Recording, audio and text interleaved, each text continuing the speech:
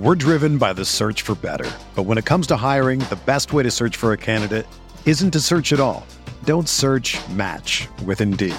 Indeed is your matching and hiring platform with over 350 million global monthly visitors, according to Indeed data, and a matching engine that helps you find quality candidates fast. Ditch the busy work. Use Indeed for scheduling, screening, and messaging so you can connect with candidates faster. Leveraging over 140 million qualifications and preferences every day, Indeed's matching engine is constantly learning from your preferences, so the more you use Indeed, the better it gets. Join more than 3.5 million businesses worldwide that use Indeed to hire great talent fast. And listeners of this show will get a $75 sponsored job credit to get your jobs more visibility at Indeed.com/Blue Wire. Just go to Indeed.com/Blue Wire right now and support our show by saying that you heard about Indeed on this podcast. That's Indeed.com/Blue Wire. Terms and conditions apply. Need to hire? You need Indeed. This podcast episode is brought to you by Coors Light. These days, everything is go, go, go. It's nonstop hustle all the time. Work, friends, family expect you to be on 24/7. Well, sometimes you just need to reach for a Coors Light because it's made to chill. Coors Light is cold lagered, cold filtered, and cold packaged. It's as crisp and refreshing as the Colorado Rockies. It is literally made to chill. Coors Light is the one I choose when I need to unwind. So when you want to hit reset, reach for the beer that's made to chill. Get Coors Light in the new look delivered straight to your door with Drizzly or Instacart. Celebrate responsibly. Coors Brewing Company, Golden, Colorado.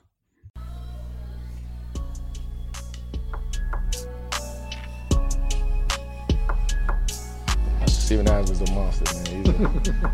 He's a monster like somebody from Game of Thrones or something. Like we call him Gandalf because like he's never early or late. He's always at the right time. And my job is to never stop, regardless of percentages. I don't really give a damn about percentages, honestly. All I care about is wins.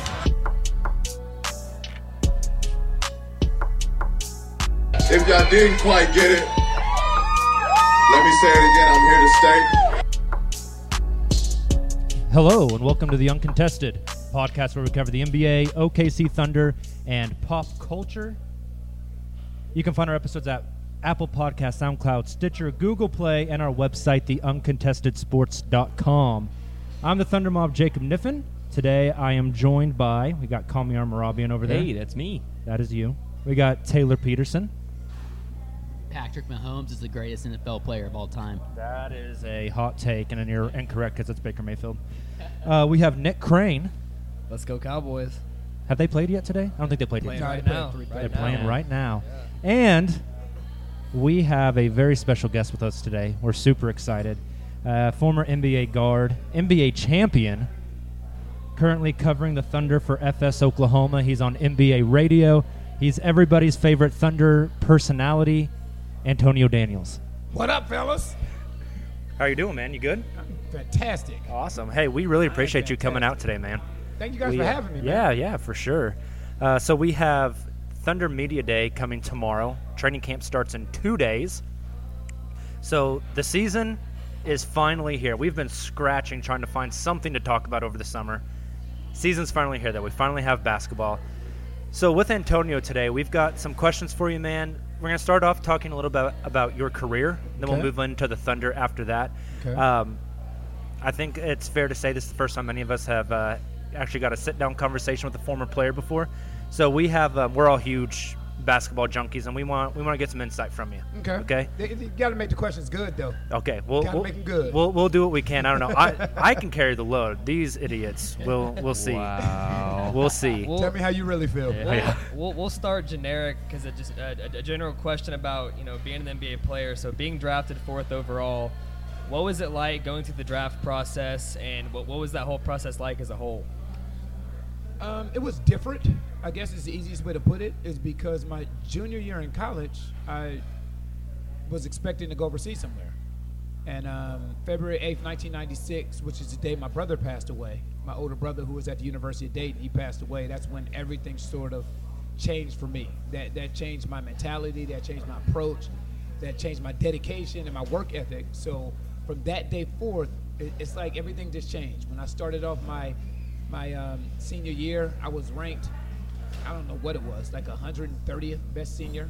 And every year, my college coach, Jim Larinaga, who's now the head coach at the University of Miami, every week he used to bring the updated NBA thing to me. So it was like, okay, I was 130. Then next week I was 100. Then I was 80. Then I moved to the second round. Then I was mid-second round. Then I was mid-first round. Then, it just slowly but surely, especially coming from a mid-major university, you don't get drafted 4 overall from Bowling Green State University. Yeah. But it was a blessing, and I enjoyed the time. I enjoyed the process. Made great friends. Me and Tim were roommates. Tim Duncan were roommates at the rookie transition program. And now we are, 18, 20 years later, we're still really good friends. So I wouldn't trade it. I wouldn't trade it for anything. What was it like signing that first contract? Ooh wee! I'm from the inner city of Columbus, Ohio. I grew up with a lot of nothing. I had the hardest working mother in the world. I come from a single mom who raised me, my 2 older my 2 older sisters and my older brother. And when I signed my first contract, I believe it was for $8.4 million, my first deal. First thing I did is I told my mom, you get the house you want, you get the car you want, you have sacrificed so much for us. Now it's time for us to give back to you. That's awesome. That is really awesome. That is cool. So talking about that first contract, you play out 1 year, and then you get traded to San Antonio. Yeah. So you go through that first year actually in the league, and then how did you find out you were getting traded? Like, what was that like, and what's going through your head at that time? I tell you the crazy thing is I found out I got traded by Tim Duncan. So I do a basketball camp in Vancouver. I fly home back to Columbus. As soon as I land home from Columbus, the day of the draft, as a matter of fact, the day of the draft, and I believe they drafted Mike Bibby. The day of the draft, I landed in Columbus, go to my mom's house, and the phone rings. And it was Tim Duncan. So I answered the phone, and my mom's like, it's Tim. And I'm like, Tim who? And she's like, I don't know. So I pick up the phone, and he says, hey, you ready to come down here and play with me? And I'm like, okay, who are you and what do you want? It's like, oh, man, this is Tim. This is Tim Duncan. Like, oh, what do you mean come play with you? You about to get traded to San Antonio. Okay, so I end up getting traded to San Antonio, and then I fired my agent right after that because the fact that Tim knew that I was getting traded to San Antonio before me or my agent did was a problem. Wow. Yeah, so, fair. like, you get that call from Tim. Are you like, did you believe him at first, or did you call him out on his BS? No. You don't. That's not something you joke around about. You joke around about a whole lot of things, but you don't joke around with a 19-63 team getting traded from that team to the best team in the league. We're 19-63 in Vancouver. Wow. We were not a very good basketball team, to say the least. So when Tim Duncan, who just won Rookie of the Year, calls you and tells you have an opportunity to play with him, David Robinson, Avery Johnson, Sean Elliott, and those guys, after coming off a 19-63 season, So I couldn't pack my bags fast enough. Safe to say you're excited. A little bit. That's just a awesome. touch. I mean, these days you'd find out via Twitter shams or Right. wash. But I tell you what, though, and this shows how far the league has come. My rookie year, I came in the locker room at the trade deadline, and 2 guys found out they got traded because it was written on the chalkboard. Oh, my gosh. Just to let you know how old that is, I said chalkboard. Yeah. You know what I mean? Not dry erase. Right, not dry erase. A chalkboard. So it said, name, you have been traded to the Sacramento Kings. And all that was in their locker was 2 big hefty bags. Oh, my gosh. That was my first kind of experience as to, wow, so this is what the NBA is about. Yeah, that's insane. And that's where you hear like some of these players these days that say that, the NBA is a business. And you can't blame these guys. It is a business. Right. It is. And the thing is, it's tough for fans to understand that side of it. Right. It doesn't last forever. You're not going to play forever. You get what you can while you can, and you do what's best for you and your family. That's what you have to do. And I know it's not a popular decision a lot of the time, but you have to do what you feel is in your best interest. Because like we were talking prior to coming on, when it's the other way, no one cares. When you get hurt and you can play anymore, no one cares anymore. They just move on to the next star. Yeah. We Right. talked about Brandon Roy and the fact that he played and he moved on, and He got hurt. He could play anymore. Now Portland fans are more concerned with Damian Lillard and C.J. McCollum. Isaiah Thomas. He laid his heart on the line in Boston. Now they don't care about Isaiah Thomas anymore. They're worried about Kyrie Irving and Jason Tatum and Jaylen Brown and those guys. So it just, you have to approach it. You have to approach it like a business because it is a business. Yeah. Anytime there's money involved, it's business involved as well. And I think it's an interesting balance where fans get mad at players when they look at it as a business, For sure. but they don't get mad when their front office looks at it as a business. Man. And I think you Preach. you touched on this earlier. It's that fan bias that fans can't see the team for what it is. Reality. Yeah, it does. Excuse reality. And when a player does what's in his best interest, he's vilified for it. But when an organization does what's in their best interest, it's a business. Yep. It's never a business when a player does what he wants to do. It's only Exactly. a business when an organization does it. And the fact of the matter is, it's a business for both sides. Yeah. The organization looks at it as a business, and players should look at it as a business as well. Definitely. So you mentioned Timmy D. I have a question down here a little further. I'm going to go ahead and bring it up since you mentioned Tim. What's something about Tim Duncan that most people don't understand? He's or one that of would the surprise funniest people? dudes you will ever meet in your life. Really? Because he's so Yes. quiet, and so Yes. that I was wondering. People will never grasp the sense of humor that Tim Duncan has because publicly he's not that guy. Right. And I don't know if he does that purposely, but he is not that guy publicly. Privately, he is one of the funniest guys you will ever meet in your life. That's so cool. Yeah, That's he's. really I feel cool. like as a fan, outside of like, unless you're a San Antonio fan and know him, he's portrayed as like that quiet guy that's just kind of bland. And he is quiet. He is very quiet. Like publicly, extremely quiet. But if he was here right now with us, we would all be cracking up. That's awesome. We would all be cracking up. That is That's the one thing that people don't, because he doesn't really put that out there like that. Yeah. He's very guarded publicly, but he's come and he's played at my basketball camp numerous times. And if you see him at my camp interacting with the kids during All-Star games, and he is. It's a whole new Tim Duncan. Totally. It's a different, right? That's Totally. really cool. So would you say he's like, because I think a lot of the perception around him is like his professionality. He was such a professional. He, Right.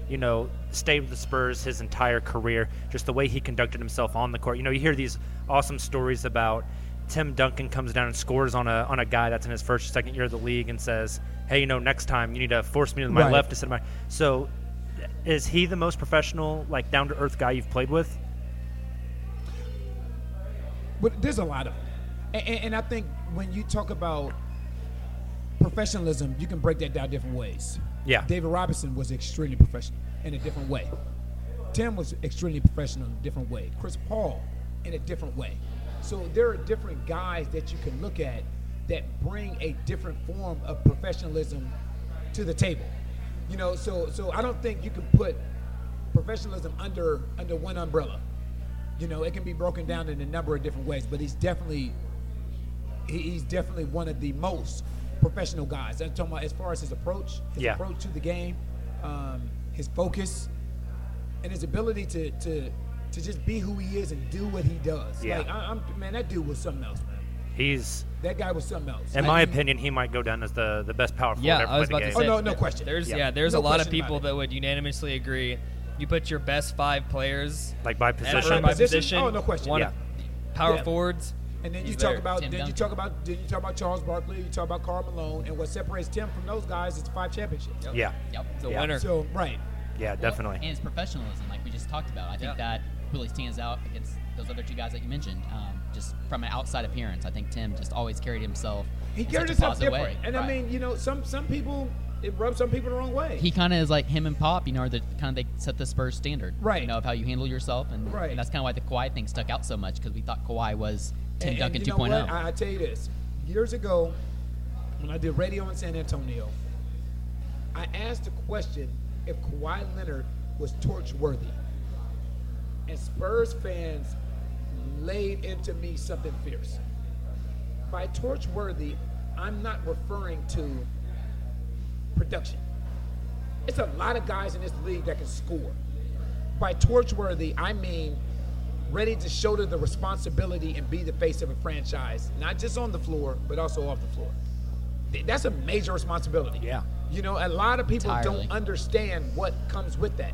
To speak not just for yourself, but to speak for your fan base, to speak for your organization, and to speak for your locker room. There's a lot of pressure that comes along with that a lot of guys can't handle.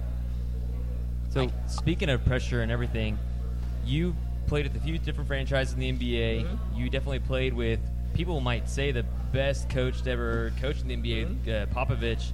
And so just speak to, like, what it was like playing under Popovich, and especially winning a title under Popovich. What were those emotions, and what was that like? Well, I tell you the thing that about Pop is I played with Pop before he was Pop. So the way that you guys view Pop now wasn't the way that he was viewed then.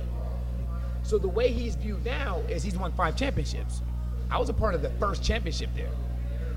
So it was, to give credit to Pop, you have to give credit to the front office for having the confidence to stay with him. Because there was a point in 1999, the year we won the championship, where I promise you, Pop was a game away from being fired. Wow. It was in Houston. It was in Houston. And I remember in Houston, we had a team meeting where everybody got off the bus. Everybody got off the bus, all the coaches, the trainers, everybody, and it was just our team. And Avery Johnson led the meeting. Very, very funny meeting anytime Avery Johnson leads the meeting. That's a completely different point. Right. But he led the meeting, and we actually discussed it. You know, if we would have lost that game in Houston, there were whispers that Pop would probably be fired. Wow. So just the fact that they stayed with him, and that should kind of open the eyes of other front offices. You know, if you're constantly switching and changing and changing and changing, you're constantly starting over. Mm-hmm. But No sometimes continuity. you can leave someone there, allow them to build their culture, and then you can have some form of sustained success. But if you're constantly firing and rehiring, constantly firing and rehiring, that means you're constantly starting over brand new.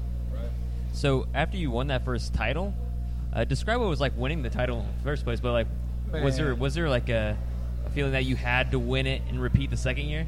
You know what, man? I tell you, the thing that you never do, that you don't realize when you're younger, I'm just talking about just in life in general, you don't learn to embrace the moment. Because you always feel like you have so much more time that it'll happen again. We won the title in 1999.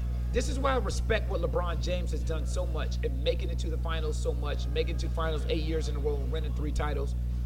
I never made it back. I never made it back again because it's not an easy thing to do. So you can talk about LeBron, oh, he's in the East. No, it don't matter. Yeah. It's difficult to make it to the NBA Finals. That next year, we were better the next year than we were in 1999. Tim gets hurt right before the playoffs. He gets released by the doctors to come back and play, and Pop sits him out for the rest of the playoffs. So we end up losing first round to Phoenix. I never made it back again to the NBA Finals again after that. And just to show how much I did not embrace that moment. If I had an opportunity now to go back and do it all over again, that night, after we won the championship in New York, we won the NBA championship in the In Mecca, New York City. in Madison Square Garden. You know what we did? We ate chicken wings and played John Madden football. That's what we did. Awesome. That's because your thought process is, well, you know what, man, you know what, we'll celebrate next year. Yeah. When we make it back again next year. Or we'll celebrate the next 2 years when we make it back again. But at that time, that was my second year in the league.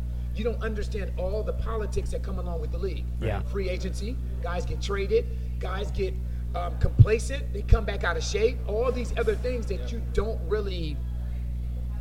know at that time. And this is why I say as players, you have to approach it like a business because there's so much more to it. There's so many layers to professional sports outside of just playing the sport. Yeah.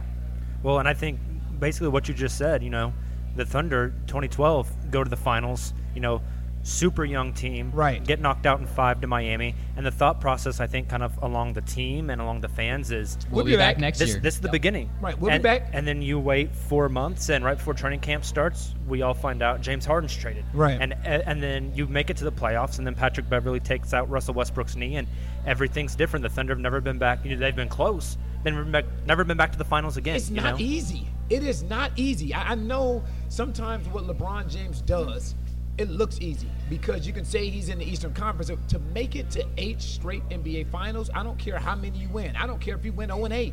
The fact that you made it there, that means you're playing into June 8 straight years when a lot of guys are done in April. Yeah. That's the incredible. second week of April. It is incredible. Any way you look at it, any way you break it down.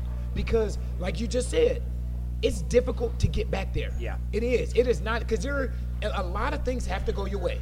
Like you said, Definitely. somebody might get traded, somebody might get hurt, there's so many things Another that team have might to make a happen. trade, Another team That makes a means- trade and becomes. And now free agency in this day. and age I in mean, the NBA. 2016, the Thunder are, really a quarter away from going back to the finals. Right. Literally And a then quarter. the thought is, run it back next year. We got the pieces, run it back next year. And then Serge Ibaka gets traded on draft night, right? Kevin Durant leaves Right. July 4th. And then, again, you have this idea that it's coming around, but the NBA is so fluid. It's so many moving pieces that, like you said, you can't guarantee anything. Think about LeBron going that many years in a row. That means half the league has not been to the finals in that many years. Yeah. Half the league doesn't have a chance to go to the finals and that's in that why many years. Toronto, their biggest hurdle has always been in the East. LeBron, they can't get past Cleveland, Right. and now they're, LeBron's gone. They're going to try to bring in Kawhi and make the run again. But Toronto's always thought LeBron's our hurdle. LeBron's gone, but now you got Jason Tatum, you got But what Jaylen that Brown. does is that also forces teams to make moves. You think about Toronto this past year, or just go back the past 2 or 3 years, they've been one of the best teams in the East. They were the top team in the East last year. Yep. Dwayne Casey wins Coach of the Year, and then he's gone. fired. Yeah. Wow. Yep. It just shows, man, I'm telling you, this league ain't no joke, man. Yeah. It ain't no joke. I was on, Facebook nowadays has the Facebook memories that you can see every day. Oh, They give right, those right, notifications. right. So Uh-huh. I'm on my Facebook memories, and I was looking this morning. I believe it was a year ago yesterday that Carmelo Anthony was traded to the Oklahoma City Thunder. And that just right there is a perfect example. You had the Paul George trade last summer, Right. and then about a month later, or a month and a half later, you have the Carmelo Anthony trade. Right. And what people don't realize about the Carmelo Anthony trade, that kind of sucked for both sides. And this is something we could talk about forever because it didn't work. Fair. It didn't work. But I was so in favor of it, not because it was Carmelo Anthony, because it showed that Sam Presti had the mentality to swing for the fences. That's what it showed. And now we have Paul George saying that. So new now, deal. if half the NBA is tanking or mediocre or just okay with where they are, in 5th place or 6th place, and Sam Presti said, you know what, I'm swinging for Paul George. I don't care if we do get him for 1 year. We're going to try and win now. I'm trying to acquire Carmelo Anthony. Even though it's right before training camp and Carmelo Anthony didn't even get that much time to work with this team. It's just the mentality of Sam Presti and Clay Bennett and these guys to actually go after and put talent alongside Russell Westbrook, understanding to compete with Golden State, to compete with 4 All-Stars, you need more than just one guy. Russell Westbrook's not enough. You need a Paul George. You need a Steven Adams. You need a Carmelo Anthony. You need these guys to compete with the Golden State Warriors. And I love the mentality and the thought process of Sam Presti, whether or not Carmelo Anthony worked or not. I agree with you. So, Antonio, you've had plenty of on the court moments. You played with superstars. You played against superstars. Is there a moment in your career that you just felt the most embarrassed on the court? Oh, yeah. Oh, yeah. Do you have one moment that sticks out to you? Oh, yeah. What is it? But see, you know what I say about being embarrassed? If you're blessed enough to play 13 years in the league, number one, you're playing against the best in the world. Right. So you're going to embarrass and you're going to get embarrassed. Yeah, definitely. You know what I mean? So Right. it's something that comes into territory. You won't find a guy. Now, if you find, you know what? You know the guy that you'll find that was never embarrassed? The guy that had a 1 or 2 year career. Yeah. He wasn't in the league long enough to get you wasn't embarrassed. long enough Right. to get embarrassed. But when you're in the league long enough and you're playing against these guys night in and night out, you're going to get dunked on. You're going to get your shot blocked. You're going to get your shot caught. You're going to get crossed up. It's something that comes along with, because TV does not give guys justice. I tell fans that all the time. When I tell you how big LeBron James is, trust me. Yeah. Trust me. It does not. When I tell you how high Kobe Bryant elevates on his jump shot, or how high Michael Jordan elevates on his jump shot, when I tell you how quick Allen Iverson is, TV does not give guys justice as to actually be out there and have an opportunity to compete with these guys. But I would say my most embarrassing was probably with Allen Iverson. You know, he crossed The me over. crossover. Yeah, right. He crossed me over and sat me down. You know, and it's like, oh, okay, well, you know what? It's basketball. It happens. Yeah. You know, it's He something did that to a lot of people, right. too. It's something that comes along with territory. And just as well as, you know, you'll get embarrassed. You know, a game later, you'll go out there and you'll dunk on somebody and put somebody on the poster or get an. That's the best thing about the NBA. the best thing about the NBA is the talent that takes the floor night in and night out. Yeah. You know what I mean? You're going to get, as a fan, and this is why there are such basketball fans, because you're going to get wowed all the time. Somebody's going to do something on that floor that wows you. Whether it's crossing somebody up, getting dunked on, blocking somebody's shot where you just like, man, think of like all the stuff that Russell Westbrook does that kind of leaves you like, I can't believe he just did that. Yeah. Last year when he dunked on Clint Capella with his left hand at the end of a game.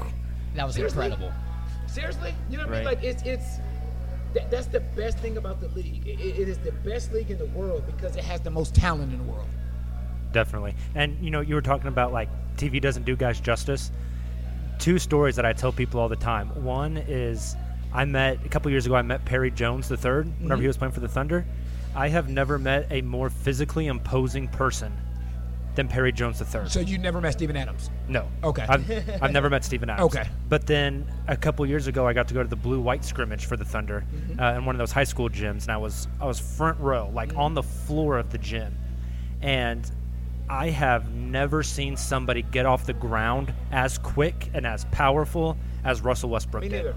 Like, he's the most athletic point guard in NBA history. There's no wind up to it. He took a step and then his head was up the rim. Yep. And it just insane. You know what? I've watched probably every game of Russell's career. And I never knew it was like that. Yeah. I never knew it was like that. It's different when you watch it up close and personal, or when you play against it up close and personal. Yeah. Oh, I can imagine playing against it. It's different. It is different. Some of these guys, and the thing about the league today is it's gotten younger. Yeah. It's gotten younger and it's gotten more athletic. You look at some of these athletes in today's NBA, man, these dudes are insanely athletic. Just the way that they get off the ground, the way that they run, the way that they jump. It's amazing. It is. So post NBA careers, it's kind of a 2-part question. I want to know about your road to becoming part of the media, doing what you do now, and I want to know in the future, because I know we've all talked about this, we'd love to see you in a coaching role. Have you ever thought about that? Is that something you'd consider? And it's just, what was your road to where you are now, and where do you see yourself in the future? My road to where I was now, I started out doing ESPN radio in San Antonio, and it was so weird how things happened. Like, I went on to talk about my basketball camp. That was it. I just went on to talk about my basketball camp. I got a basketball camp coming up in a couple weeks. If you have a boy or girl that's between the age 7 and 17, we'd love to have them. We've been doing this for 15 years, blah, blah, blah, so on and so forth. I hung up the phone. 5 minutes later, that station called me back and asked me if I would be willing to do a radio show, a daily radio show. I was like, well, I'm good. They said, well, it's only 2 hours a day. At the time, it was from 12 to 2. Like, you know what? No, I'm okay. And they said, we'll pay you XYZ. And I said, okay, I'll do it. So I started out doing ESPN radio, doing that. And then Fox Sports Southwest called me in for an interview on Friday. And I go in for an interview. I do I guess like a stunt segment of what Thunder Live will be with John Radigan. And they tell me at the time, you know what, it's Friday. We're not going to hire anybody for a while. It was kind of the beginning of the summer. I'm not going to hire anybody for a while, so, you can just hold tight. Like, okay, cool. Did all that, and then first thing Monday morning, they called me and offered me the job. That's incredible. That's awesome. And from there, NBA Radio heard and saw me on Thunder Live and offered me a contract, so I started doing NBA radio, and then just the Lord has opened so many doors for me. He truly has, and I give him credit because it's not me. It is not me. He has blessed me with the talent, and he is opening every door. And I honestly believe that he will not send me to do something he has not prepared me thoroughly to be good at. And from then on, I've done some work with FS1, and now I'm starting to do some work with NBA TV, and of course, looking forward to this upcoming season again with the Thunder. Yeah. That's really cool. That's really impressive. Yeah. And something that I think makes you stand out to OKC Thunder fans, because a lot of us can really relate with that. So that's really special to us as well. So have you ever considered to coaching? I've been asked, and I right now, it's so time consuming. Yeah. I'm not gonna lie. I have a daughter that's 13 who plays volleyball, club volleyball, so she's traveling all the time. And my daughter is 7. She plays soccer, and my son is he'll be 4 months tomorrow. So, I spent the majority of my career, 13 years, just traveling and traveling and traveling. And, I got to be home. Yeah. I got to be home. They come down to OKC games a good amount. So OKC to San Antonio is not real far. Dallas is not real far. Or anywhere, if I'm in New Orleans, it's not real far. So I got to be home. Yeah, for sure. Yeah. So was that at all part of your decision to stop playing? Yeah, that was a big piece. And also just the way that my body started to feel. Yeah. I heard Manu the other day in San Antonio talking about the way his body felt and how you kind of know that's time. Yeah. And when your body starts to feel a certain way, when that passion that you once had, you don't have anymore.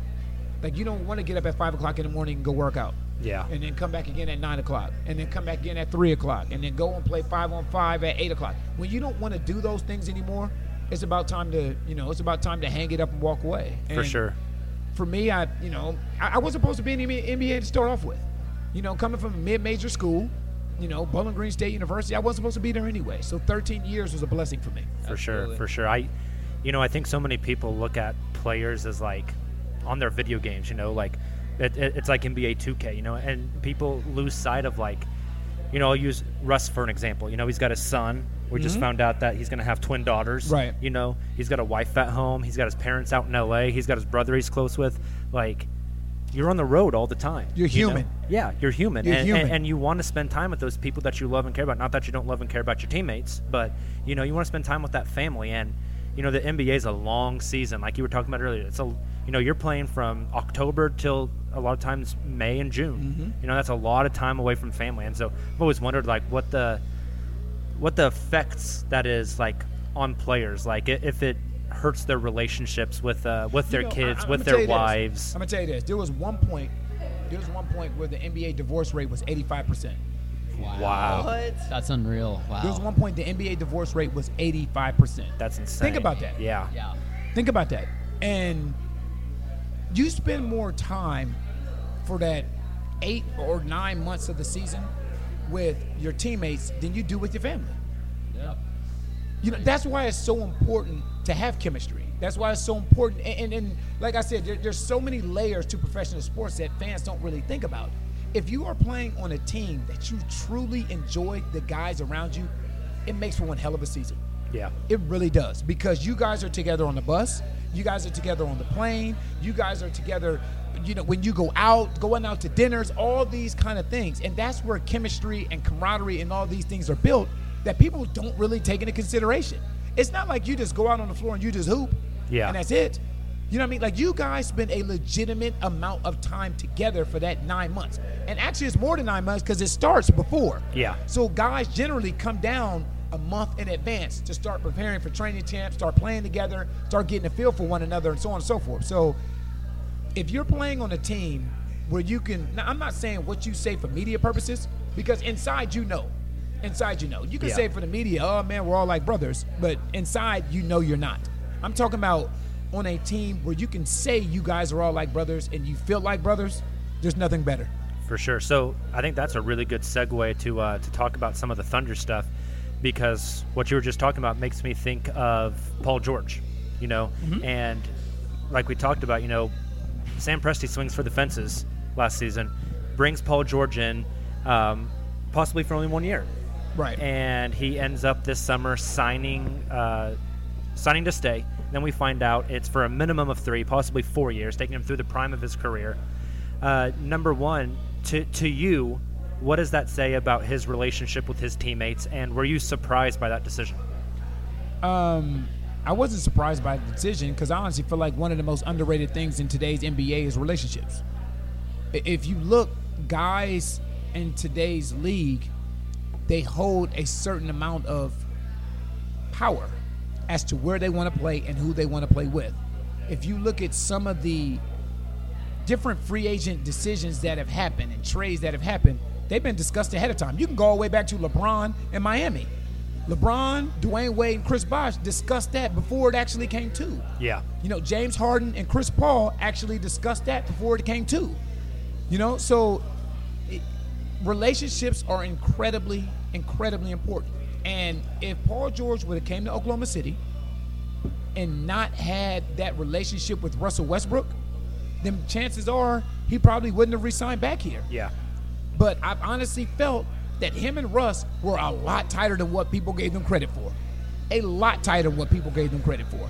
And it says a lot to me that Paul George chose to come to Oklahoma City and play with Russell Westbrook, Steven Adams, Andre Robertson, under Coach Billy Donovan and Sam Presti, as opposed to going home in L.A. and playing with LeBron James. I think that speaks volumes. Bang, bang. That's a perfect bang, bang moment. No, I can't agree more with that. And I think it definitely speaks to the relationship, you know? So, but like you said, Russ is the most explosive point guard probably of all time, ever played in the league. And Dwayne Wade used to play like that a long time ago as well, and his knees, he always has to get fluid drained out of his knees. And Russ, I mean, he hasn't had that really many operations on his knees since Patrick Beverley. He's had a PRP injection last year, but other than that, it's been pretty consistent, clean. And then he goes and randomly we all find out via, you know, Adrian Wojnarowski or Shams that he's having a scope. Is there anything to be worried about that, or what are your thoughts on that? You know what? I've never seen a player respond from 3 knee surgeries where Russell has to start off with. That's the truth. You know what I mean? Like, you think about it. Like, I played with Gilbert Arenas. I played with Gilbert Arenas. Gilbert Arenas had 2 knee surgeries. And I'll say this. Before I say this, Gilbert Arenas is the most talented player I played with in my 13-year career. The most talented. Not the best, but the most talented.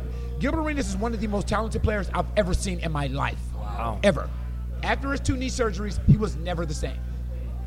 Russell Westbrook now is on his 4th knee surgery, and he's still just as explosive as he was back then. Some guys just respond. Some guys' bodies respond different. You know, there's a reason that some guys can play until they're 43, and other guys retire when they're 25. Right. You know, everybody's body is built a little bit different, and Russ has that body that's built like, you know what, whatever you throw at me, I'm going to bounce back. Whatever you throw at me, I'm going to bounce back. Yep. Him coming back from those 3 surgeries that season, like, you know, I think so many fans and just people in the NBA were worried about, like, is he ever going to be the same player, you know? And the thing about it, it's not him coming back, it's the way he came back. That's what was the most impressive thing. You know, I've seen many guys come back from knee surgeries, but to see guys come back from knee surgeries like they hadn't missed a step or lost any form of explosiveness whatsoever, that's what was most impressive. Because we look at Derrick Rose. Right. And then it's you look a lot at of Russ. them. Look at Amari Stoudemire.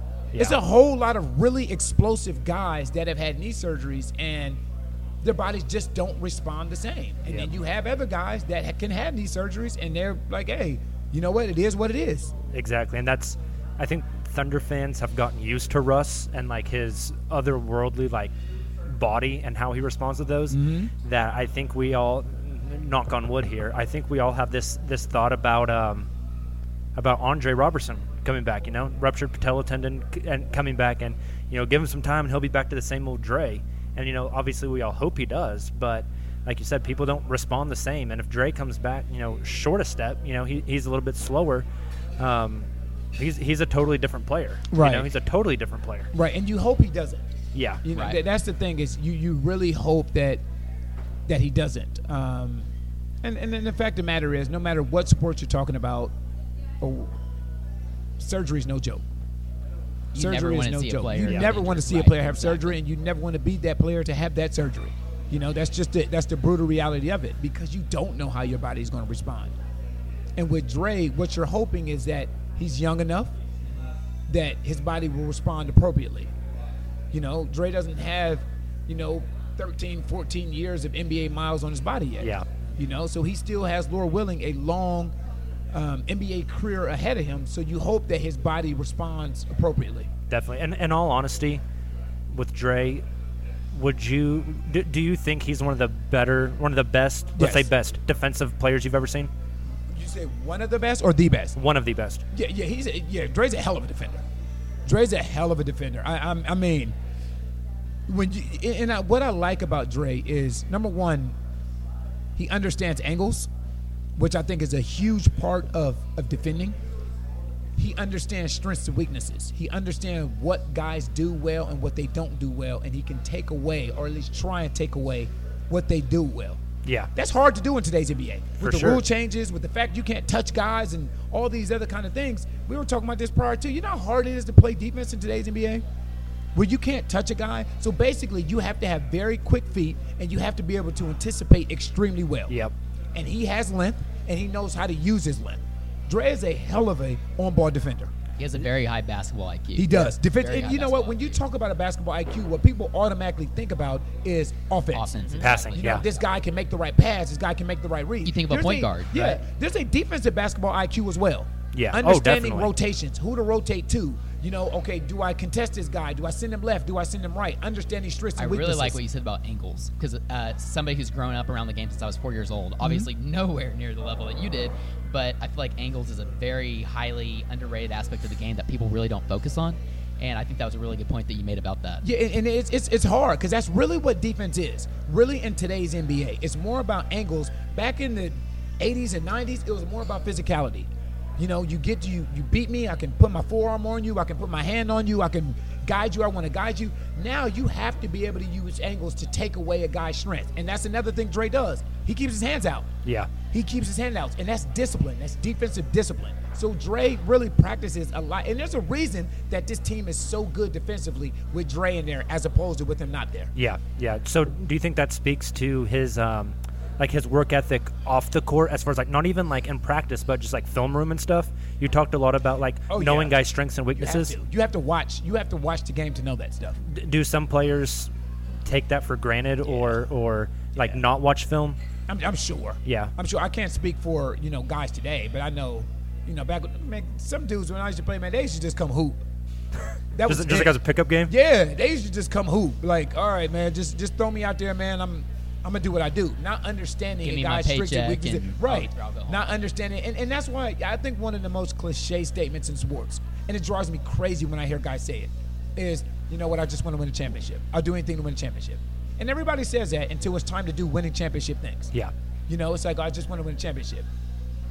Well, that's unless you want me to come off the bench, or I want to win a championship. Unless you want me to be in my room by 10 o'clock at night. Yeah, I'm want me to willing do a sacrifice 10 right, shots. Exactly. I'm willing to do anything to win a championship. Unless that, so that's a part of a championship culture. When guys are really willing to say what they're willing to do to win a championship, but also do it. Did you see that in San Antonio whenever you went there? Yes. That's where I learned to be a professional. And I was surrounded by man, you talk about veterans. Avery Johnson, David Robinson, Jerome Kersey, God rest his soul, Mario Elie, Steve Kerr, Danny Ferry, so many different, Terry Porter, Jaren Jackson. I'm talking about, it was a locker room that really policed itself. Yeah, so that's an incredible list. It was. Yeah. It was a great environment and a great locker room with guys that really got along. And it was like me, Malik Rose, and Tim Duncan were like the younger guys. Yeah. With a whole bus full of older guys that listened to gospel music and listened to jazz and have Bible studies and so it was different. It was different. How different do you think your career is? Your career would have been if you hadn't got traded to San Antonio? I think a lot of what a guy can become is where he gets traded or drafted by. Look at Zach Randolph in Portland and look at Zach Randolph in Memphis. Yep. What a difference. Mm-hmm. And I played with Zach in Portland. And as talented as that team was, that wasn't the place for Zach Randolph out of Michigan State to become a man, to become a professional. It took him getting to the grit and grind of Memphis for him to kind of grow into that veteran that he eventually ended up becoming. For sure. I've always wondered, Boogie Cousins going to Sacramento, if he gets drafted to a place like San Antonio or Oklahoma City, does his career end up differently? Right. And is he a different person? Yeah. Is he just ultimately a different person? Does he learn how to be more professional? And this is why I think, honestly, it's a great move for him going to Golden State. Yeah, for him personally? Yes, it's a great move for him going to Golden State because now he's entrenched in a culture. And there are so many organizations that are decent organizations or they're mediocre, but they don't have a culture set in place from top to bottom. You look at the Golden State Warriors, because of their winning, because of what they've done, they have a culture that's set in place. So you either go there and you adhere and you buy into the culture, or they move on without you. Is there a Thunder player, whether past or present, that you would say reminds you most of yourself as far as the way they came into the league and the way they play at all? No, not really. Not really. Okay. Interesting. Not a Thunder guy, not a Thunder player. Is there anybody in the league trying to that think. reminds you of That's what something? I'm trying to think about. Yeah, that's a good question. I got to think about that one. Okay. I got to think about that one. Hey, before we move on real quick, as we're about to start talking more OKC stuff, we are actually recording this podcast. I say live, but it's a podcast, so it's not really live. But we are hanging out at the Press in the Plaza District of Oklahoma City today. They have graciously offered us some table space and let us come and eat lunch and meet up with AD and record this podcast. It's an awesome place. The vibe here, the atmosphere is incredible. And that doesn't even begin to mention the food. Oh, it's good. The food is insane. I had the buffalo. I think a lot of us here had the buffalo mac and cheese today. As did I. Was it a little too spicy for you? Then? No, it was all right. It was good. It was all right. The good? first bite was a little spicy, but we worked it out though. She had to get the palate ready. Yeah, we worked it out. It was really good though. The mac and cheese was incredible. I had the Indian tacos, and they were really good. Not what I expected for a taco, but it was good. Very nice. Come here. What'd you have? I think I had a burger with like jalapenos on it, with like 4 different kinds of meat. It was spicy, but not as spicy as what AD had, but it's pretty good. So it sounds like you're prepped to like go run some hoops now, right? Oh my gosh! A couple of weeks ago, Kamir and I came and ate here with our fiancés, and we left this table and immediately went to run pickup. And we both ate the same thing today that we ate then. And stomach full of jalapenos. The food was great, but I've never felt like I was going to puke. The food was great, but the run wasn't. Oh, it was awful. Cool. I had the food sweats going, man. It was bad. It was bad. But, hey, huge shout-out to the Press for hosting us today. Sure. If you guys haven't come out here yet, I'm telling you, like, the Thunder season's about to start. We're probably 4 miles away from the peak. You can come down here. You can eat dinner. You can head down, catch the game. It's an awesome, awesome place. We really appreciate them. So make sure you check out the Press. And with that, let's get back to some more Thunder-centered stuff. So we talked a little bit about Dre and obviously his injury, and we also talked about the past couple summers of Oklahoma City Thunder history. 2 summers ago, KD leaves. That's a really, really big moment for the franchise. Mm-hmm. This past summer, or I guess I should say a year ago, we traded for Paul George and Carmelo Anthony, which is arguably just as big. This summer, maybe not quite as big of a splash, but Presti made a lot of moves. We got rid of Melo, Corey Brewer, Nick Collison retired, and Josh Hustis went his own way to back to San Antonio, it seems like. But we also got Schroeder and TLC in that deal. Nerlens Noel signed with us as a free agent. Deontay Burton is a two-way player who's just kind of emerged in the summer league and looks really, really talented. And then we got Nader from the Celtics, which I think is another really good, versatile guy who can play both the 3, the 4, and seems like a really good player as well. So, Antonio, who do you think OKC will miss the most from the group that I mentioned that left? And who do you think can come in and have like the biggest impact, the one you're most excited about coming in, even if it's like a Dre replacement or maybe it's Schroeder at the point guard position? I think they'll miss Nick Collison the most. And I'm not just talking about his impact on the floor. I'm talking about locker room presence.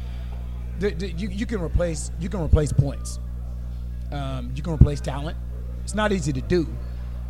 It's tough to replace professionalism. It's tough to replace a guy who is willing to show up and work his tail off night in and night out when he knows he's not going to play.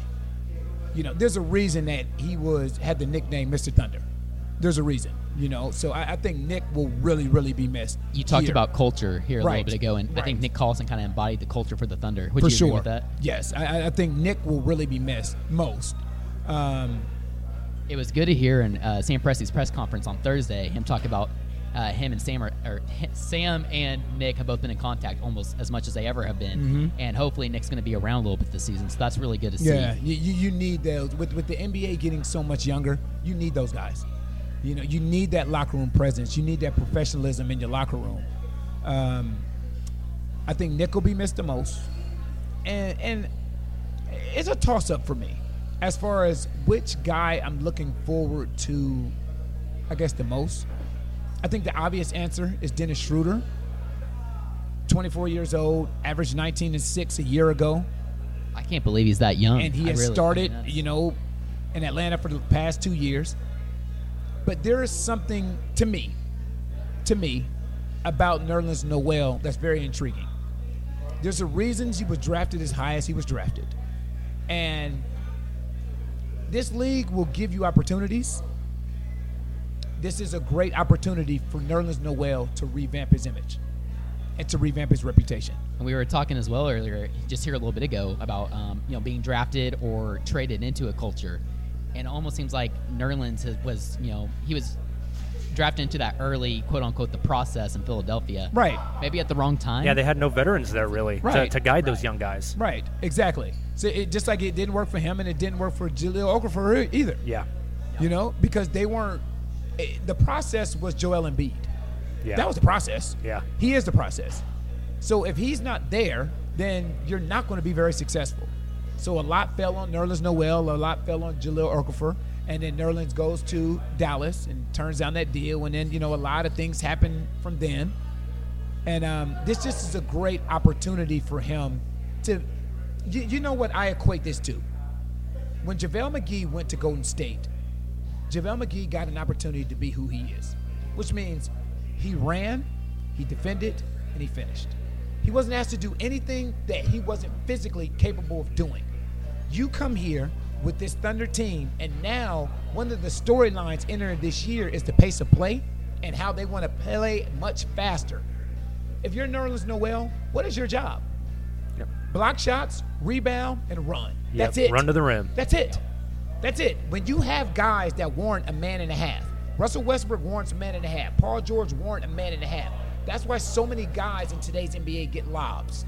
If you're Nerlens Noel, just be ready to finish. Yeah. That's all. You're going to have a lot of lobs. Right. From This those is guys. a great opportunity for him to kind of catch fire, kind of get that love back that he had in college before he came to the NBA and then saw the whole political and business side of things. Yeah, definitely. And, I think Nerlens, is going to back up Steven Adams. Schroeder's going to back up Russell Westbrook. I think that could be a really dynamic I was going to mention that, bench group. You talked about drawing defenders, and that's why guys get lobs. Dennis Schroeder's a guy that is quick and lives in the paint.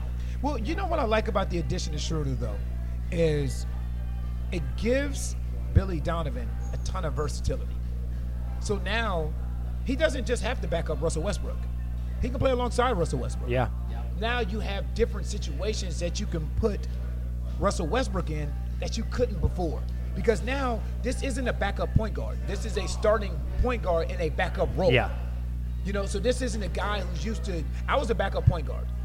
So I know what that's like. Dennis Schroeder's not a backup point guard. He's a starting point guard that is now has to come off the bench. You can put him alongside Russell Westbrook, and in today's NBA with positionless basketball, and you can put your 5 best playmakers on the floor. Yeah. A Dennis Schroeder, a Russell Westbrook, a Paul George, a Andre Robertson, and you pick the 5. A Jeremy Grant, a Patrick Patterson. Now you can match up with that Golden State Hampton 5. It just gives you so much versatility that you can combat some of these other teams with. Speaking on who we lost in the offseason, who we gained, looking at this team going forward, do you see one glaring Achilles heel or area that we're most weak in that you think is going to be our thing we hear about all year? That's the reason that we're not winning games on the stretch or anything like that? I think and Presti touched on it the other day in the press conference. It has to be shooting. It has to be shooting. When you have Paul George, when you have Russell Westbrook, when you have a guy like Dennis Schroeder who is capable of breaking down defense and collapsing defenses, they need space. Those guys need space. And guys have to hit shots. Yep. So guys have to hit shots. Do you think they can fix that space problem from within, from guys like maybe Terrence Ferguson taking another step, guys like Alex Abrinas? Well, Alex Abrinas is known as a shooter. So his reputation alone, you have to guard him. For sure. And what you hope is that the younger guys take that next step. Yeah. The Terrence Fergusons, the Jeremy Grants, those guys. What I like that Andre Robertson did last year is he didn't become three-point happy. So he found a way to make himself effective without shooting that three-point ball, where you still had to honor him. So he became a great cutter. Yeah. He became a great cutter, moving without the basketball, where if you turned your head, he's getting a backdoor layup. Yeah. He's getting a dunk. He's getting a tip in or an offensive rebound or something like that. So there are different ways to offset shooting. But I tell you what, That's one thing that no team in this league can have enough of, and that's the ability of guys to shoot that basketball and stretch the floor. Yep, exactly. You need those guys to pull people out of the lane so Russ and Shooter can attack. Right. And you need those guys so whenever Russ and Shooter attack and those guys collapse the lane, they're going to make them pay. You've got open shooters, yeah. And I think kind of what you said about Andre Robertson, like I don't have advanced stats in front of me or anything like that, but I think he's a really underrated screener for a guard. You don't see a lot of guards like getting out there and like setting solid screens. My bad.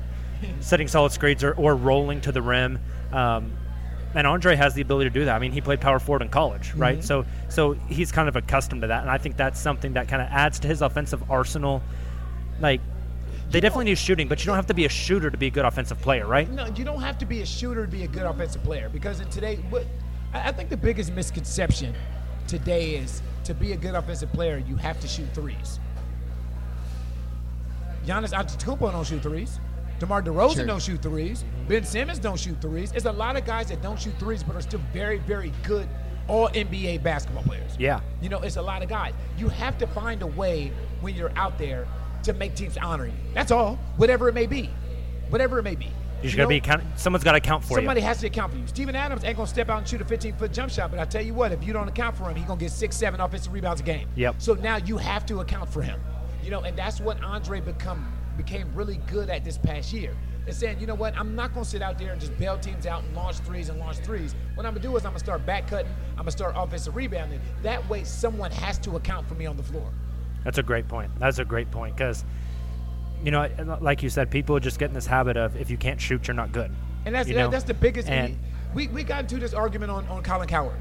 We got into the same argument because the argument that they were telling me was, well, the Thunder don't have enough shooting and they don't have enough. Well, you know what? DeMar DeRozan was all NBA. Yep.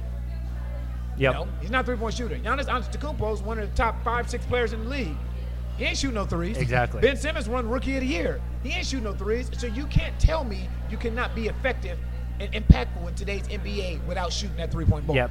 There's so much more to the game than just shooting the ball. Right. So much more to the game. You know, it's important. And I mean, I don't want to downplay it like it's not important because it is important. But everybody's main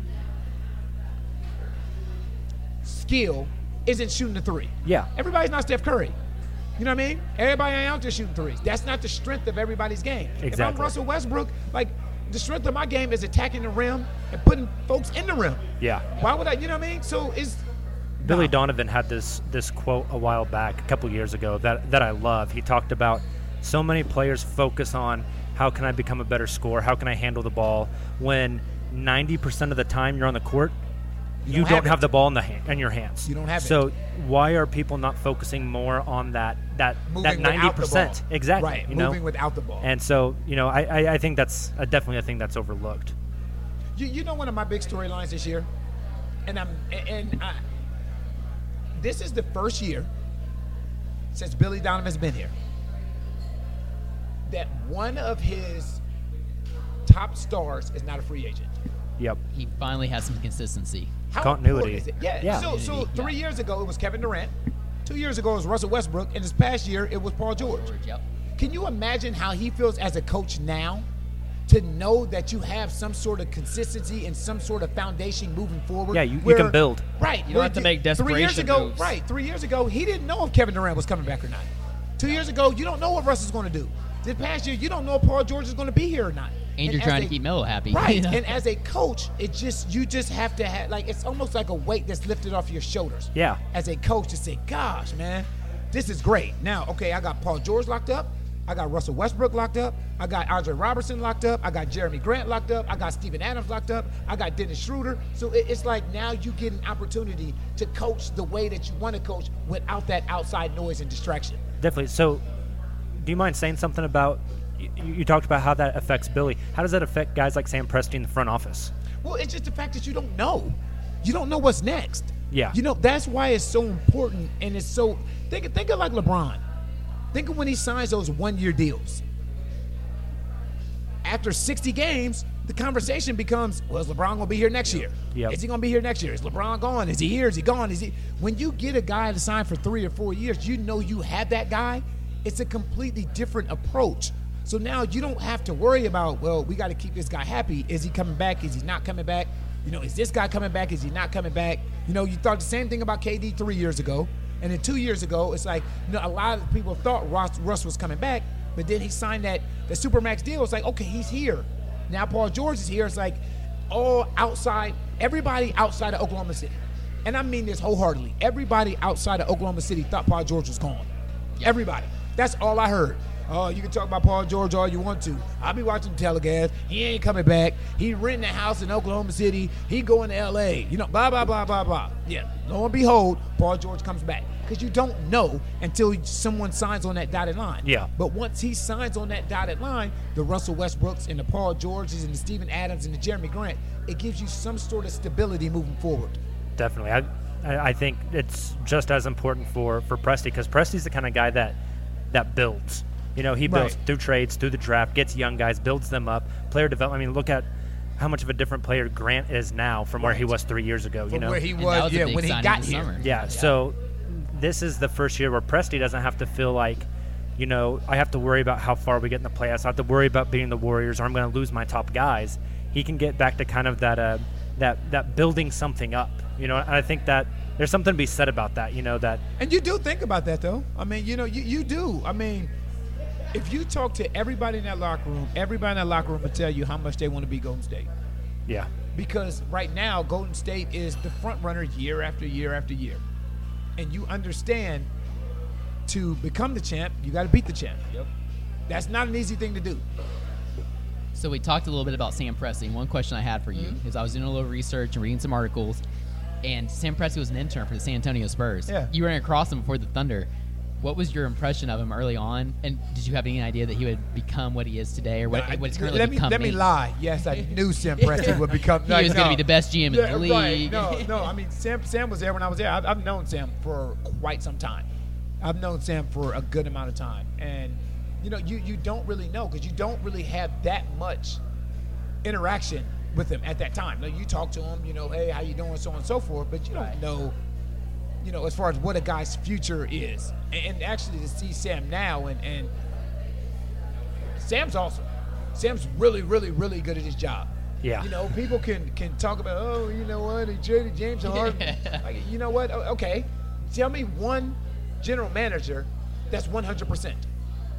You know what I mean? That's something that comes along with it. Sam's about as close as it gets. Right. And at that time, maybe you could make the argument, that they could have held on to James Harden to the end of the year. Maybe. That's the argument. But the fact of the matter is, hindsight's always 20/20.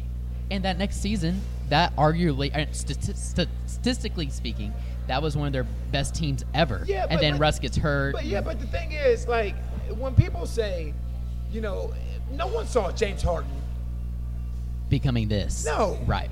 No, you can stop it. Anybody who says that is lying. That when James Harden was coming off the bench here in Oklahoma City, that, oh man, I knew he was going to be the NBA MVP one day when he went to another team. No one knew that. And at that time, you have Russell Westbrook, you have Kevin Durant. You have two guys that can score in between 30 and 40 points a night. And you have Serge Ibaka, who at that time, remember, hindsight's 20/20. We're not talking about today. We're talking about then. Serge Ibaka at that time was an NBA unicorn. There were not very many guys that were shooting threes, blocking shots, running the floor, and finishing like Serge Ibaka was. Yeah. So you have a choice to make. Good point. You have a choice to make. Do I stay with the NBA unicorn at that time, or do I add James Harden with these other two guys that I have that are already dynamic with the basketball? And that's the choice you have to make. That's something that comes along with the territory. You can look at it now and look at Serge Ibaka in Toronto and look at James Harden in Houston and say, well, if it was me, well, yeah, you can say that after the fact. But Sam Presti is one of the best in the business, hands down. Ibaka was one of the best defensive players in the league back then. And he was hitting threes. Yeah. Which was ideal. He was ahead of the modern NBA. No question. No, he was a unicorn at that time. 29 other GMs wish they had that decision to make. No question. Wish they had that decision to make, question. All right, do you guys want to move around to some around the association stuff? Let's do it. Definitely. So, hold on, I got the sounder. Would you pump the brake? All around the world.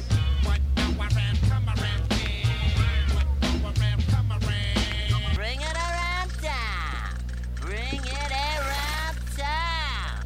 So speaking of all the other GMs in the league, there is one GM / president of basketball operations and president of an organization from the Timberwolves. Those guys are having a rough time out there, and Jimmy Butler's kind of demanded a trade, and he's sought out 3 specific teams. And what was something that was really interesting that came out of that was that he specifically did not want to play with LeBron. He wanted to go to LA, but he didn't want to go to the Lakers. He wanted to go to the Clippers. What does that say about Jimmy Butler that he would rather go play with the Clippers instead of trying to team up with LeBron in LA? I don't think that says anything about Jimmy Butler. I think a lot of guys feel that way right now. Kawhi Leonard at one point, it came out that he wanted to go to the Clippers because he didn't want to play with LeBron. Boogie Cousins didn't really want to go to LA. Paul George didn't go to LA. It's a number of guys you can look at that have turned down LA. And I don't think that's I'm not saying that to discredit LeBron. Right. Because I think he's the best player in the NBA today. But he's very difficult to play with. And if you are a certain type of player, I would want to play with LeBron too. If shooting the basketball was my primary skill, if I'm Klay Thompson, if I'm Kyle Korver, if I'm Ray Allen, if I'm Mike Miller, if I'm James Jones, if I'm Shane Battier, if I'm any of these guys that are catch and shoot guys, I want to play with LeBron too. But if I'm a guy that needs the ball in my hand, a Dwayne Wade, a Kyrie Irving, a Isaiah Thomas, a Derrick Rose, you can go down the line of different guys that didn't work, a Rodney Hood, of different guys. No, that's probably not who I want to play with, because whatever LeBron has played, he has been the system. Right. So then we turn our heads to a different type of player that OKC fans are really, really familiar with, and Kevin Durant. Let's say, he goes 6 games, West Conference Finals. They're like a 3-minute span of a train wreck away from making it back to the finals for the first time since 2012. He then goes and joins the Golden State Warriors, who just had a historic season. They win however many games that they set the record. They beat the Jordan Bulls as far as the amount of wins they just had. And, what are your thoughts and comments on Kevin Durant's move to Golden State? Do you think it's right for his career? Do you have any decision? Because C.J. McCollum was pretty outspoken about what his thoughts were on Kevin Durant. And we had the discussion before. Okay, I'm gonna ask you guys a question. Okay. I'm gonna ask you I like guys a this. question. Flip the interview on its head. Let's go. I'm gonna flip the interview. Just yes or no. Yep. Okay. Yes or no. Okay. Did Kevin Durant make the wrong decision? No. From a personal standpoint, I mean, no. There's just yes or no. It's yes or no. Okay. Did he make the wrong decision? Yes. I'll speak for the group. Yes. Do you guys disagree with me? I say no. Did he make the wrong decision? It's perspective. He's winning championships, so no. I say no. Okay, and why do you say yes? Do you want the truth? Because you're salty. Of course I want the truth. Because he directly affected my fandom, and I think legacy-wise, he would have been better to be in Oklahoma City. Okay. Which I think we all agree with. Now, legacy-wise, I agree with that piece. But this is my thought process, and we talked about this prior to. As far as free agency goes, an unrestricted free agent means you are not restricted by anything. Yep. That means you go where you feel is best for you and your family. That's not a popular decision a lot of times. It's not. Yep. And I completely get the anger from OKC fans about it, because you're up 3-1 against the same team that you end up joining. That was my issue. That was my only issue right there. Yep. You're up 3-1, and then you join that team. But if that's where you feel like it's what's best for you and your family, I can't fault guys for doing that. Yeah. You know what I mean? Like, I can't. I would be a hypocrite. I would be a hypocrite if I faulted Kevin Durant for doing what he felt was best for him and his family, when I feel like every athlete should do what's best for him and his family, just like I feel like every person should do what's best for him and their family. You, as soon-to-be husbands and fathers, you will see, as you get older, you will look at the situation around you. It's bigger than just you. It's bigger than just you. So this isn't a professional situation. This is a life situation. Yeah. That makes sense. And when I talk about this on NBA radio all the time, and people call in about it and so on and so forth, like, the question that I ask people is, when do you not do what's in your best interest? When do you not? Yeah. I understand what we want as fans. We wanted to see Kevin Durant come back, and I was upset when he left too. Right. We wanted to see Kevin Durant come back to challenge that Golden State Warriors team. If for whatever reason, I don't know what the reason was, that he felt like it was best for him to move on, Would you feel any different about his move if he had joined, like, let's say, the Celtics instead of the Warriors? would I felt any different? Yeah, about his move, because you said you didn't really like the move either, but No. The only reason I didn't like the move was because you're up 3-1. right. You know what I mean? Right. And then you join the team that just beat you. That was it. It's the perennial, if you can't beat him, join him. Right. That's it. But then, like I said, for anybody, if it's what you feel is best for you and your family, and I'll tell you this, you know who I blame a lot for Kevin Durant's decision? I blame the media. Yep. Because what Ring we culture. do, no, yeah, right. What we do is we tell guys, you know what? If you don't have a ring, your career is less than. You know, we were talking prior to, and what separates Tim Duncan from Karl Malone and Charles Barkley? Rings. Right.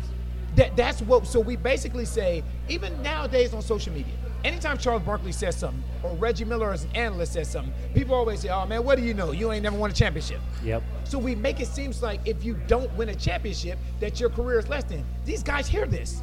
Right. They hear Definitely. this.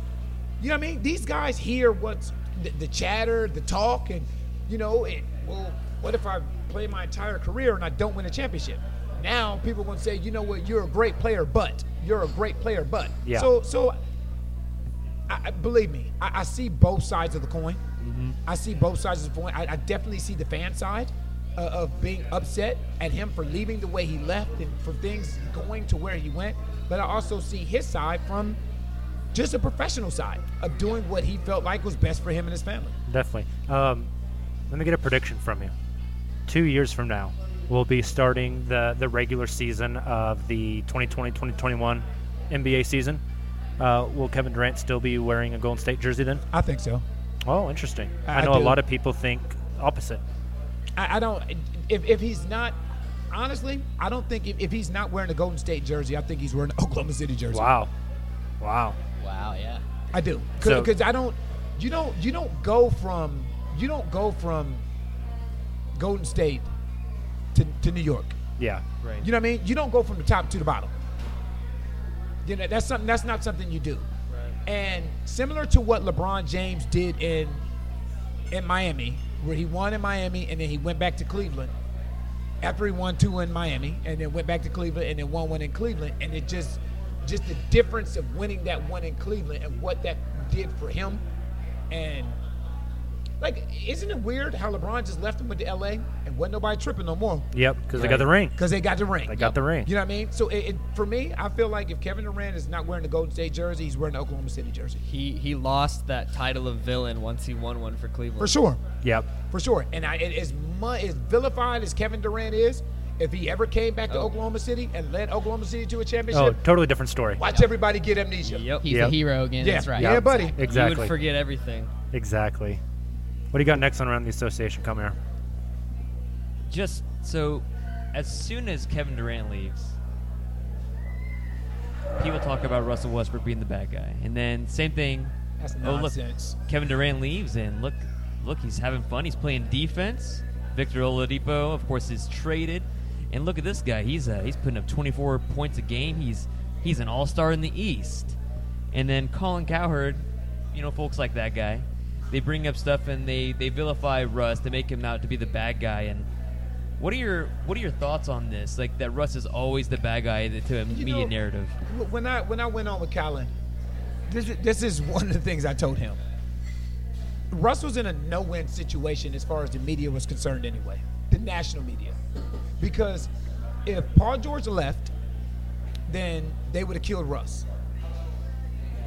And if Paul George stayed, then they would have killed Paul George. Russ wasn't getting no credit no way. Yep. He wasn't getting credit for nothing unless Paul George left. So what I told Colin was, if you're going to kill Russell Westbrook if Paul George leaves, you need to give him that same amount of praise for Paul George staying. Because there's something to be said for their relationship. And I'm not with the whole, Russ is. Listen to Victor Oladipo talk. Listen to him talk. Listen who he gives credit to for his work ethic and who he saw, what he saw from Russell Westbrook. There's a reason Victor Oladipo made that jump from being that 16-point per game scorer and then going to Indiana with a different sort of confidence. These are not my words. These are his words. Right. These are his words. It's because he got an opportunity to watch, practice, and play with Russell Westbrook. But don't nobody want to give him Russ credit for that, though. Yep. No one wants to give him credit for that. Well, they didn't even want to give him credit for his triple-double. They all wanted Harden to win. Arbitrary numbers, but, right? Yeah, arbitrary numbers. Yeah, everything's arbitrary. You know what I mean? Yeah. It's Russ is stat padding. Maybe I'm wrong, but isn't that the purpose of sports? Don't you need to get points? Right. Right. I think that's kind of important. Every game I play in, I want to get as many points, rebounds, assists, and steals as I possibly can. And rebounds and assists lead to points. Right. And that's what people don't understand. When your point guard is your best rebounder, it speeds up your offense. Yep. So now if you're Steven Adams and you get the rebound, you don't have to take 2, 3, 4 seconds off the shot clock, turn in and look for Russell Westbrook because Russell Westbrook is starting to break himself. Yep. So it's there are certain guys, for whatever reason, maybe it's because of the way that they interact with the media and they've made a couple enemies, I guess, within the media that don't, whatever it may be, that don't want to give guys credit for anything. But I tell you what, anybody that has played this game and legitimately played this game at a high level know how difficult it is to average a triple-double for 2 straight seasons against the best in the world. And they tried saying stat padding because he had 20 rebounds in that last game. Go tell your center to go get 20 rebounds this game. It's easier said than done. It is. Everybody's getting stop it.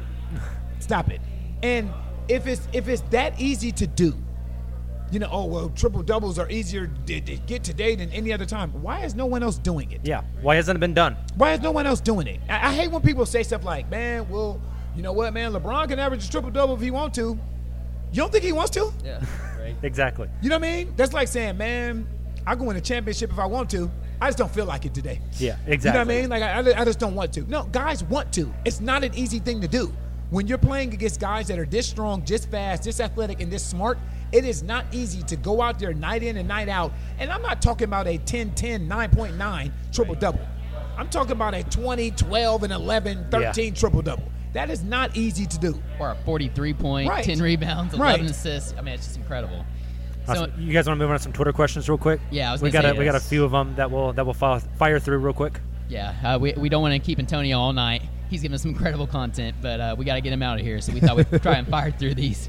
So the first one we have is a follower of ours at Drinking Tea, and he's contributed with a lot of Twitter questions in the past. A question he had for you, Antonio, is how hard is it, truthfully, with NBA travel and being on the road? And I think we kind of talked about this a little bit with you concerning your family and stuff before we start recording. Well, it's something you become accustomed to. You know, I mean, don't get it wrong. I mean, don't get it twisted. It's a very blessed life. You know, you're not flying on Southwest. You know, you're flying on planes with lazy boys and TVs and video games and steak dinners and snacks and everything. You know, sounds nicer than my house, man. Right. So the time change, it gets you. The time changes, it'll kind of get you here and there, but overall, it is a blessed. It is a truly, truly blessed life. I'm not going to sit here and talk about it like it's, you know, it's the hardest thing in the world. And sometimes you get off that plane and you just don't have the energy, but you got to find it from somewhere. No, listen, you're on that plane and you sleep in a lazy boy chair like you're in your living room.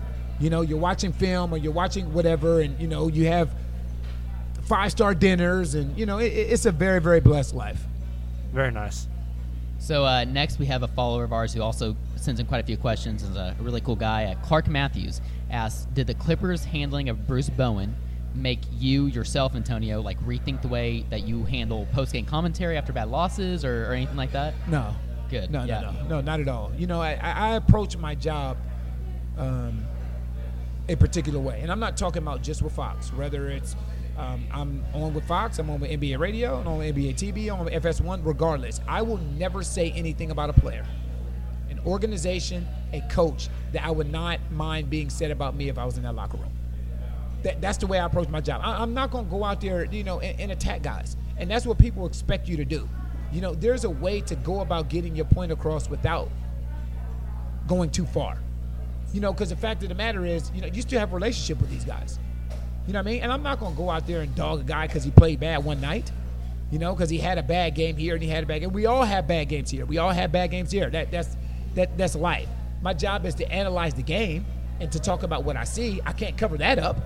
But there's a way to politically go about it the right way, though. Right. I think that kind of separates you from a lot of other analysts, and that's why so many respect you from all over. Yeah, I think people. It's how you handle yourself. I think like people that. love the content that you put out because it's not the sugar-coated. Now, I'm not a hot take guy. I'm going to say what I see. Fans aren't dumb. That's the thing about it. Like fans aren't dumb. We're all watching the same thing. We are all watching the same exact game. It's not like I'm watching the different game than what you all are watching. We are all watching the same thing. We may see it from different eyes, but we're all watching the same thing. So if something is going on and I'm just completely sugarcoating it and just completely disregarding the fact that something else happened, as a fan, that upsets you. I get it, but there's a way that we have to do our jobs as well, too, though. Yeah, I appreciate that. So I'll give you two more, and then we'll get out of here. But the first of those two is from Salmo Nilla. He asks, what's one thing in today's NBA? Wait, what was it? Salmo, M-O-E, Nilla, N-I-L-L-A. It's a play on words of... I won't ask. I won't ask, but go ahead. We didn't either. The first time he sent us a question, we got a pretty good laugh out of the Twitter handle. These guys are getting creative these days. But he asked, what's one thing that you do wish was around when you played? An example he gave was like social media or rule changes, and we actually touched on social media with you earlier. And some of the rule changes as far as defense. I was the rule changes were. Yep. I was the rule changes were. Well, I remember one of my first games in the league, Derek Harper had his hand on my hip while I was dribbling the ball everywhere I went. So he was and he was, at the time, he was a veteran we call old man strength. So he was really strong. So he was basically guiding me wherever he wanted me to go. Yeah, I wish that I came in the league where nobody was allowed to touch you. That changes things. Sounds like the way I play. You know what I mean? Defense. Yeah, exactly. Where I could just put my hand on up. somebody's hip and just take them wherever I want to take them. Yeah. No, I wish the rule changes were a little bit different. And the illegal defense. Illegal defense was completely different back then. I'm talking about, like, that was crazy. the era where you couldn't play zone, right? You couldn't play zone, but it was even a step further than that, where if there was a guy above the hash, you had to be above the hash. You know how high up the hash is? Yeah. So guys used to go above the hash, and this guy guarding him had to get above the hash. So it's almost like playing 4-on-4 or 3-on-3. Which smaller numbers opens up more lanes. Exactly. So imagine no help defense. Guarding Kobe Bryant. Yeah. Imagine guarding Michael Jordan, with no help. Yeah. Well, and then flip that on the head. It would be great to play a zone. Imagine, Russell Westbrook only having to play a 4-on-4 half-court set. Exactly. That's to the rim all day, every day. Yep.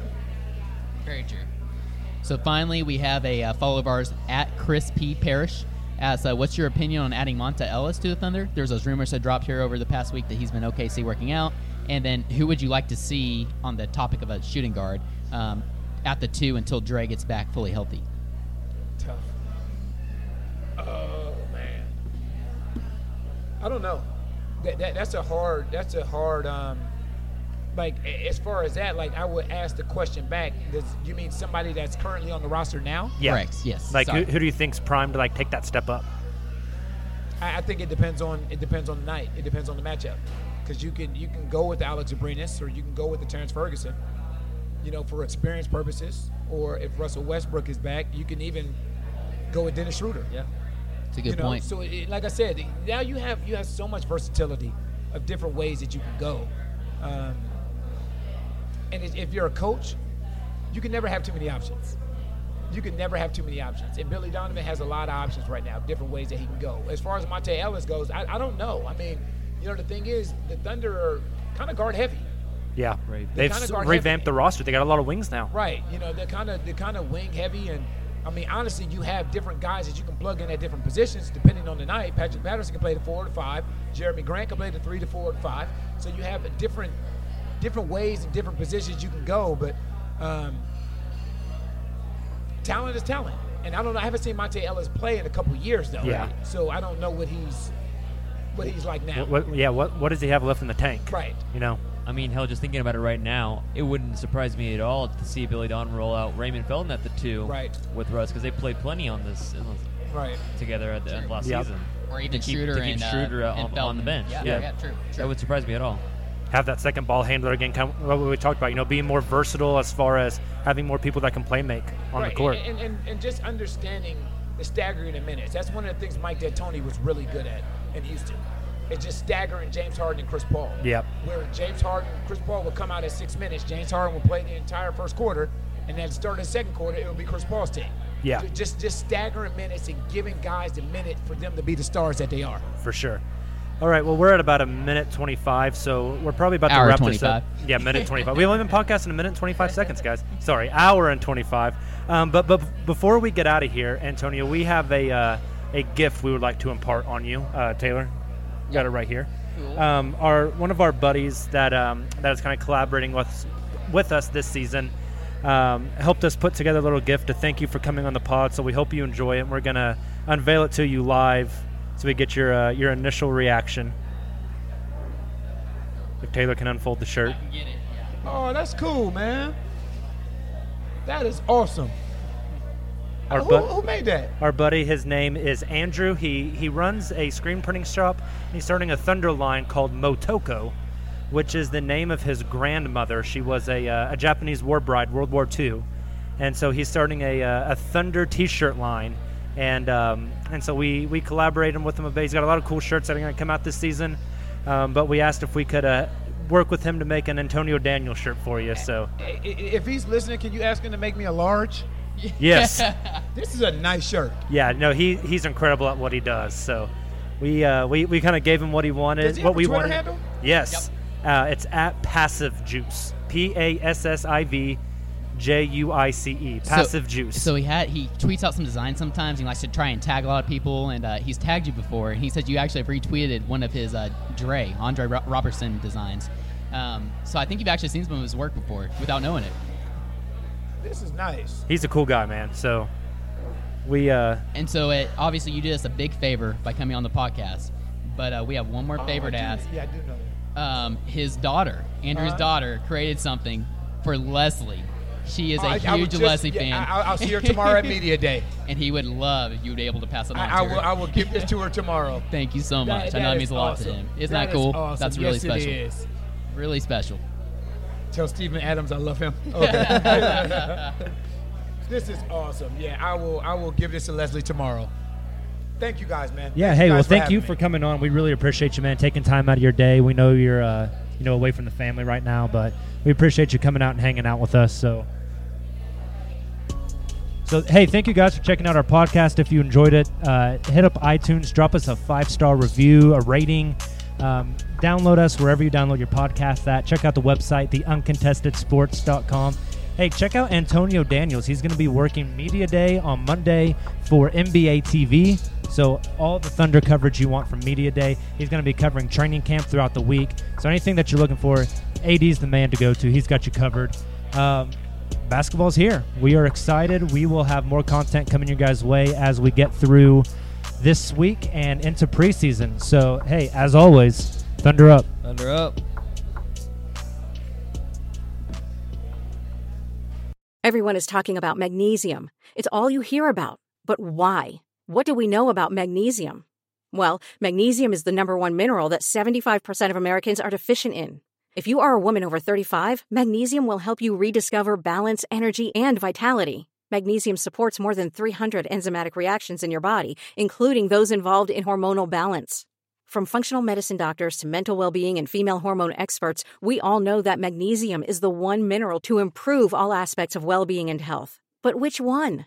Magnesium Breakthrough from Bioptimizers, the trusted choice recommended by leading experts with 7 best-absorbed forms of magnesium to ensure your body receives the support it needs for overall well-being. Go to bioptimizers.com/balance today and use code BALANCE10 for 10% off. Support your journey to wellness at bioptimizers.com/balance. Magnesium Breakthrough from Bioptimizers, your foundation to optimal health and vitality.